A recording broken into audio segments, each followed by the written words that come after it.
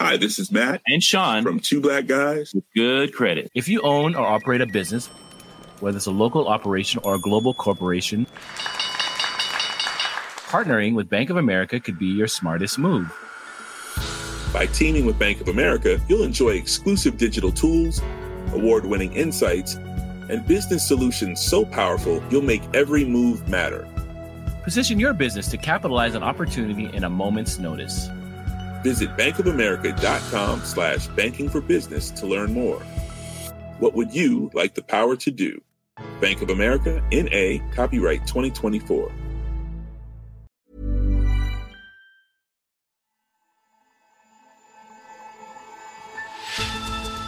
Is it time for a new global politics of technology? If democratic countries cannot agree on a framework for the digital world, the rules could be set in ways that undermine human freedom. You're listening to Babbage from Economist Radio, our weekly podcast on technology and science. I'm Kenneth Cukier, a senior editor at The Economist, and coming up on today's show, the news about potential COVID-19 vaccines just keeps getting better. Countries are certainly expecting to be able to vaccinate tens of millions of people before the end of the year. And is there really phosphine on Venus? No discovery of that magnitude should be the preserve of just one scientific paper. You need thousands of researchers all to spiral in on this answer.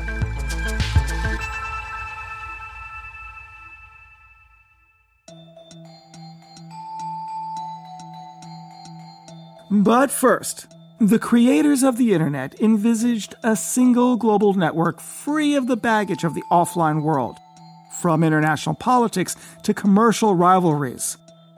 Boy, did they miss the mark. Today, we live ever more in the virtual realm, accelerated by the pandemic. But that world is fragmenting. Fault lines have appeared over hardware and software, who makes it and who profits, over how to regulate the tech giants, how to share and store data. The conflict is not just between America and China, but Europe too. And it throws a spotlight on other countries. Do they have to choose sides? At stake are the benefits of a seamless network, as well as values like privacy, security, and human freedom. Now there are calls for a new grand bargain on technology to resolve the conflicts tearing the digital world apart. You've, of course, heard about the tech Cold War between China and the US, especially America, trying to keep Huawei gear out of mobile networks in Western countries. But there's lots of other stuff happening. Ludwig Siegele is our US technology editor. There's data flows. Under what circumstances is data allowed, for example, to cross the Atlantic to be used by Facebook and Google? Where should it be localized? There's lots of laws now around the world where governments say certain data, personal data mostly, cannot leave the country, have to be processed in the country. Countries are blocking websites. So the content question is a flashpoint. There is increasingly antitrust. So how do you deal with companies like Facebook or Google, which have a dominant position in their respective markets? And there's the speech issue. I mean, so how do you deal with hate speech, disinformation? Those are all issues that individual countries can try to solve them, but in the end, you have to solve them collectively. Now, you've mentioned this tech Cold War between America and China. Where is Europe in all of this? In a way, the conflict between the EU and the US is more important. I mean, the way I see it is that we're already in a world where you can see this kind of decoupling is happening. It's happening in hardware manufacturing. It's starting to happen in semiconductor manufacturing. The US going after TikTok, so it's happening in software and so on and so forth. But if that's happening, the question is, so what do democratic countries do? They need to band together. And if they can't band together, then China is the stronger player here. And so what's important is that the US and the EU come to terms. And one very important thing is the data flow. So what has happened a few months back is that the ECJ, kind of the highest court in the EU, has decided that an agreement between the US and the EU called Privacy Shield is no longer valid because it doesn't fulfill the requirements of European privacy law. And so in a few weeks, data flows from Europe to the US will be blocked or will be illegal. What's really important here is that the US and the EU agree on a certain number of rules, and then you can go from there, and other countries can join this kind of transatlantic digital alliance. So if there is a Europe in between America and China in terms of the tech Cold War, Where will other countries be? Will they have to align with one of the other major powers, as happened during the Cold War itself? Yeah, I mean, that's certainly one possible scenario, is that you kind of have these three big fortresses and kind of other countries have to agree to those rules, and you have these digital trading blocks. That said, it's a bit more complicated because you have players like Russia or Japan, or in particular India. India, of course, is a big country, and they want to also set their rules. They also see themselves as kind of the anchor of a digital sphere for the global south. The bad outcome would be here to have trading blocks, 3 or 4, depending kind of how you define them, and that there's not much going on between those two, that perhaps even they have different technical standards. So if you have a kind of a European 6G phone, you can't use it in China, or you can't use it even in the US. So if there is going to be a tech grand bargain, how would a new institution that gets created out of it govern technology in practice?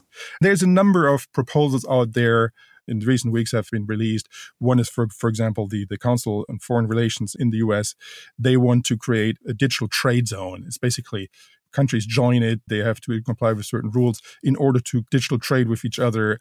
And only countries that agree to that can join. And the hope is that China will, because of economic interest, will agree to these rules too.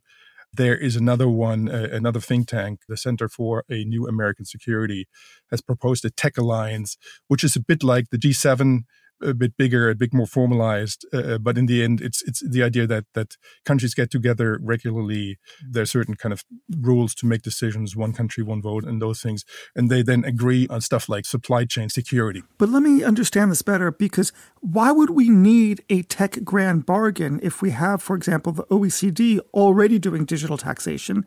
We have the International Telecommunications Union already doing telecom standards. Why would we want to centralize these conversations rather than benefit from the decentralized conversations that are already happening in other forums? Yes, of course, we should use those existing organizations like the OECD or perhaps even the WTO, even though it's a bit dysfunctional these days. But I mean, these organizations, they are decades old. They're built to solve certain problems, and they're not necessarily built for this new world, for the world of tech, of cloud computing, of artificial intelligence. And I think it needs a certain institutional skills to solve those problems. It's very complex questions. And so I think at some level, you need a specialized organization for these tech issues. Isn't there a risk that the tech grand bargain actually antagonizes China and exacerbates tensions that otherwise could be smoothed over? And that's a big debate in foreign policy circles, is to what extent this, if there is an organization, the Organization of Digital Democracies, whether that should be exclusionary, created against China, or whether it should be a thing where perhaps China can join if it chooses to. And I think the latter is the best solution. I mean, it's this dilemma. You want Western countries kind of to band together to develop a robust alternative to what China wants to do with the digital tool, creating this surveillance state. But you also don't want to make this decoupling, the bifurcation, the tech Cold War worse. So it's going to be a balancing act. And I suppose my final question is, what does the world look like if it fails to create this tech grand bargain where the democracies rally together? What's the negative implication if we fail to achieve that? That is on two levels, economically and politically. If you have a very fragmented digital world, it's going to be a poor world. Innovation will slow down. Data can't be used or value extracted from data as much as would be possible. This is kind of digital protectionism, or having a digitally fragmented world. The other one, I think, which is more important, is a political one. If the democratic countries don't band together, the danger will be that China may set standards in the digital world, and those standards will come with values attached, and the values won't be democratic values. Technology is a double-edged sword. You can use it to improve the lives of people, to improve democracy, but you can do the other way and use it as a tool to create a surveillance state. So the West has to create a credible alternative to that. And the best chance of doing that is if they band together and agree on a certain number of rules, in the hope that that becomes the standard. Ludwig, thank you very much. Thank you. You can read Ludwig's briefing proposing a grand bargain for the technosphere in full in The Economist this week. And, of course, there's a special introductory offer for our beloved Babbage listeners. Just go to economist.com/podcast offer, and the link is in the show notes for the episode.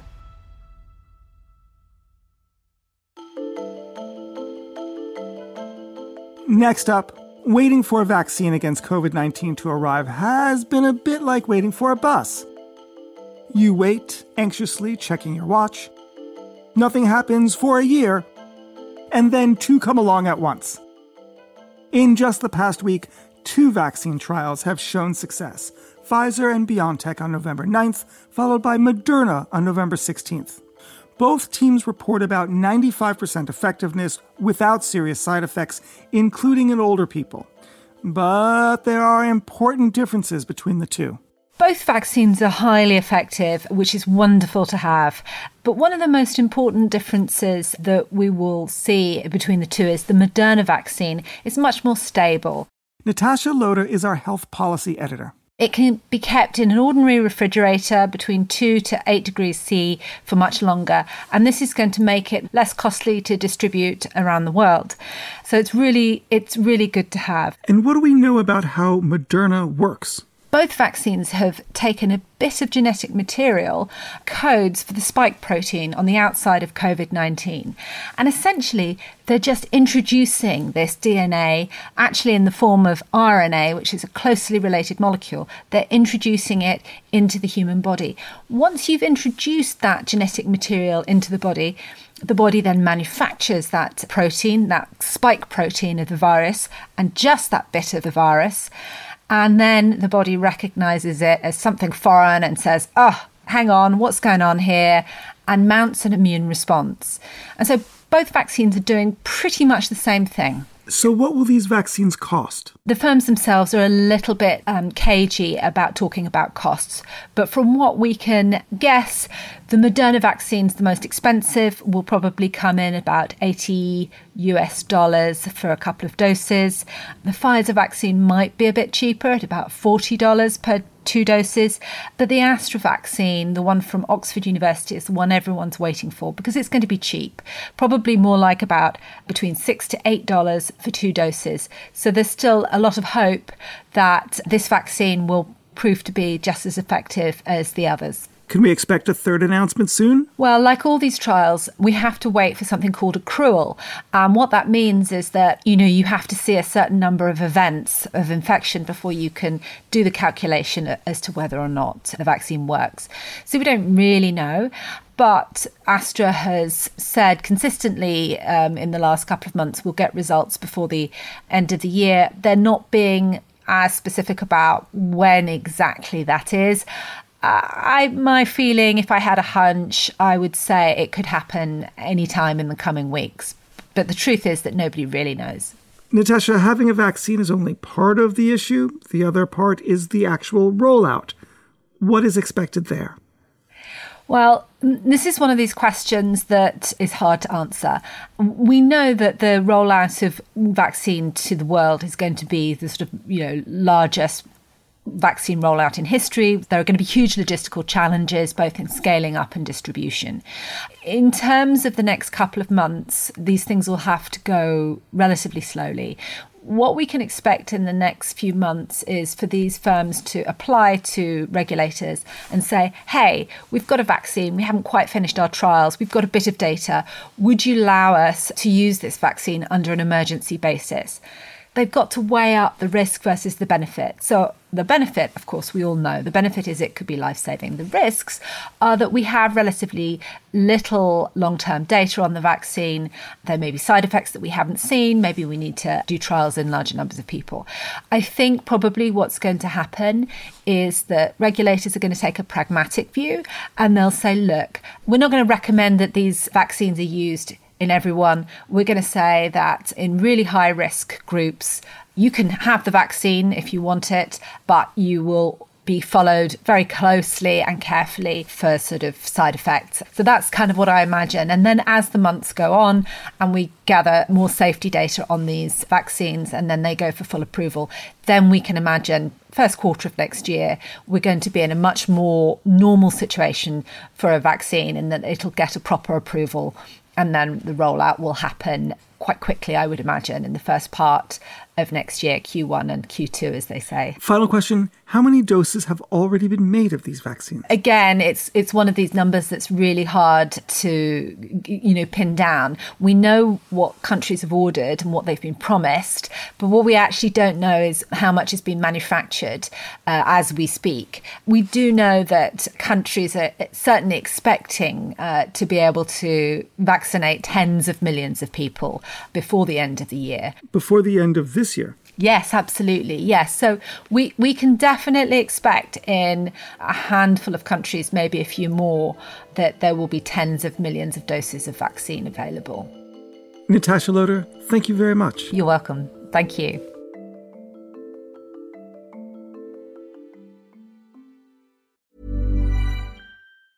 Hi, this is Janice Torres from Yo Quiero Dinero. If you own or operate a business, whether it's a local operation or a global corporation, partnering with Bank of America could be your smartest move. By teaming with Bank of America, you'll enjoy exclusive digital tools, award-winning insights, and business solutions so powerful, you'll make every move matter. Position your business to capitalize on opportunity in a moment's notice. Visit bankofamerica.com/banking for business to learn more. What would you like the power to do? Bank of America N.A., copyright 2024.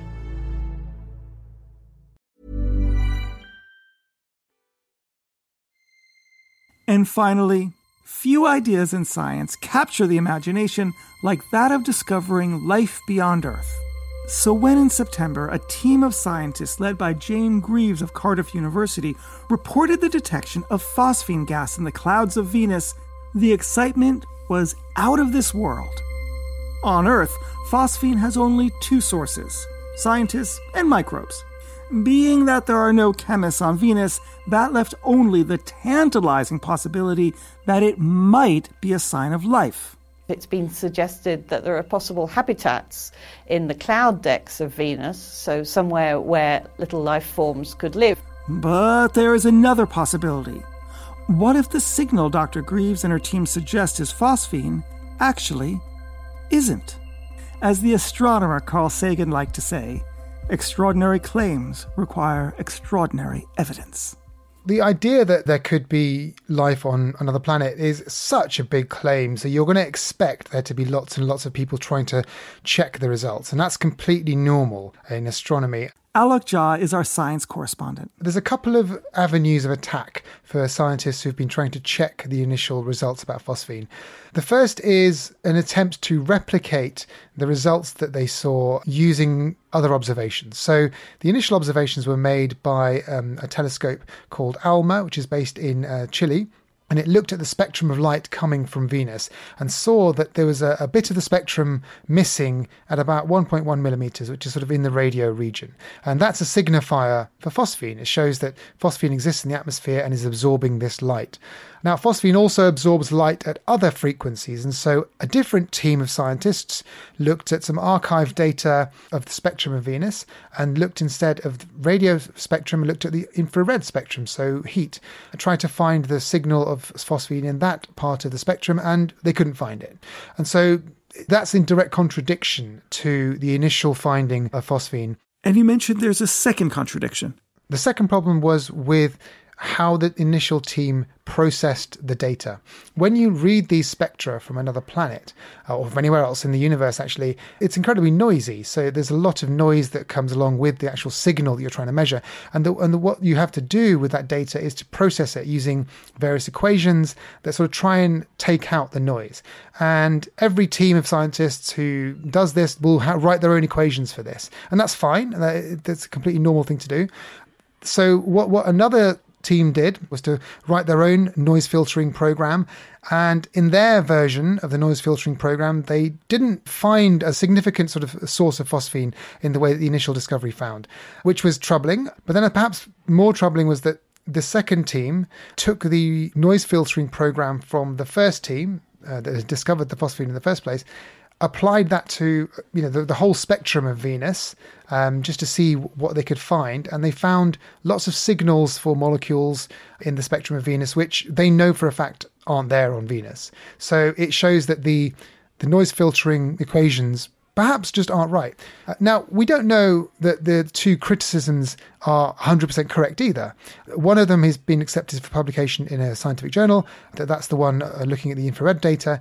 And the study that creates its own sort of mathematical equations to sort of filter out the noise, that's just on archive at the moment. So it's a preprint, though it's been submitted to journals as well. So these things should all be taken with a pinch of salt. But they put some pressure on the initial researchers to redo their calculations to explain these anomalies. So this is deeply disappointing, isn't it? No, I don't think it is, actually. I mean, the initial discovery was massive. You know, it's such a big discovery, and no discovery of that magnitude, the idea that there could be life on another planet, should be the preserve of just one scientific paper. You need thousands of researchers doing lots of different analyses in different parts of the spectrum, different equations, all to spiral in on this answer. The initial paper by Dr. Jane Greaves at Cardiff University, I think, was just the starting gun. It's to say, look, we found something really important here. Everyone else now, get your sights onto this and start checking it. Tear down this argument. Find reasons why it's wrong. And then they'll improve. And maybe in a few years, it could take a decade before we actually know whether there's phosphine on Venus or not. The initial discovery did not say there is phosphine on Venus. It said, we think there is. We need to go and check this. This is just how science works. And this is just how you build consensus. People argue, and eventually the good arguments remain standing. Alec, you're putting a really brave face on this. Maybe the paper should have been more cautious, and maybe the media, including The Economist, should have been more reticent before we went out guns blaring on it.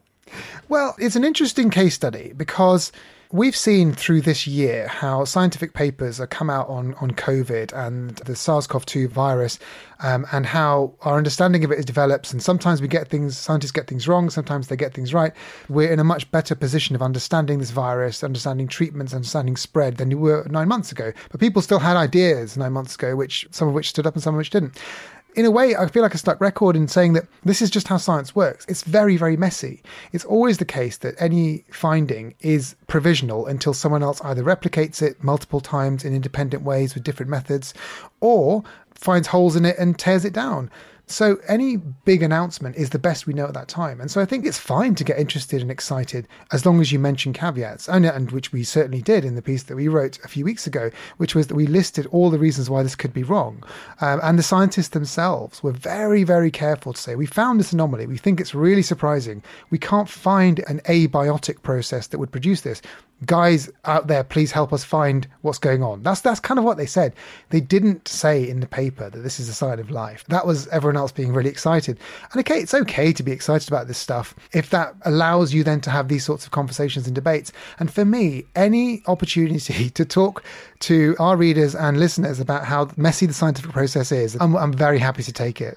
Okay, so how will the scientists find a definitive answer? There's going to be lots and lots of people looking at different parts of the spectrum, doing various and different analyses, and they'll debate for a long time. The only way to really settle this 100% is to take more measurements. So that means more time from observatories on Earth so that your statistics get better. But the best way is to send a probe. Send a probe with a spectrometer to orbit Venus, take measurements in situ, and then you will pretty certainly get a really, really good answer to what's going on. And something like that is coming up. Yeah, the Indian Space Research Organisation is sending a probe to Venus in 2025. Rocket Labs, a private company, is sending something hopefully in the next few years as well. It wants to. I mean, the CEO talks about it. NASA has a couple of missions planned as well, but they won't go anywhere until towards the end of the decade. I mean, Venus has been kind of overlooked by a lot of people because it's been there all the time. We've sent probes in the past, but people are fascinated by Mars and the question of water and life on Mars, and we've kind of ignored Venus.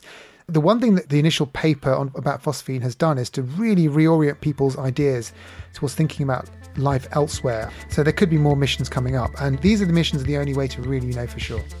Alec, thank you very much. You're very welcome, Ken. And to find out more about the search for alien life, listen to our Babbage episode, Is Anybody Out There? From May 13th, hosted by Alec. And that's all for this episode. Thank you so much for listening. And while you're with us, please spare a moment to leave us a review or rate us on Apple Podcasts or wherever you listen. I can't stress how important that is so that more people can be part of the Babbage community. I'm Kenneth Cukier, and in London, this is The Economist.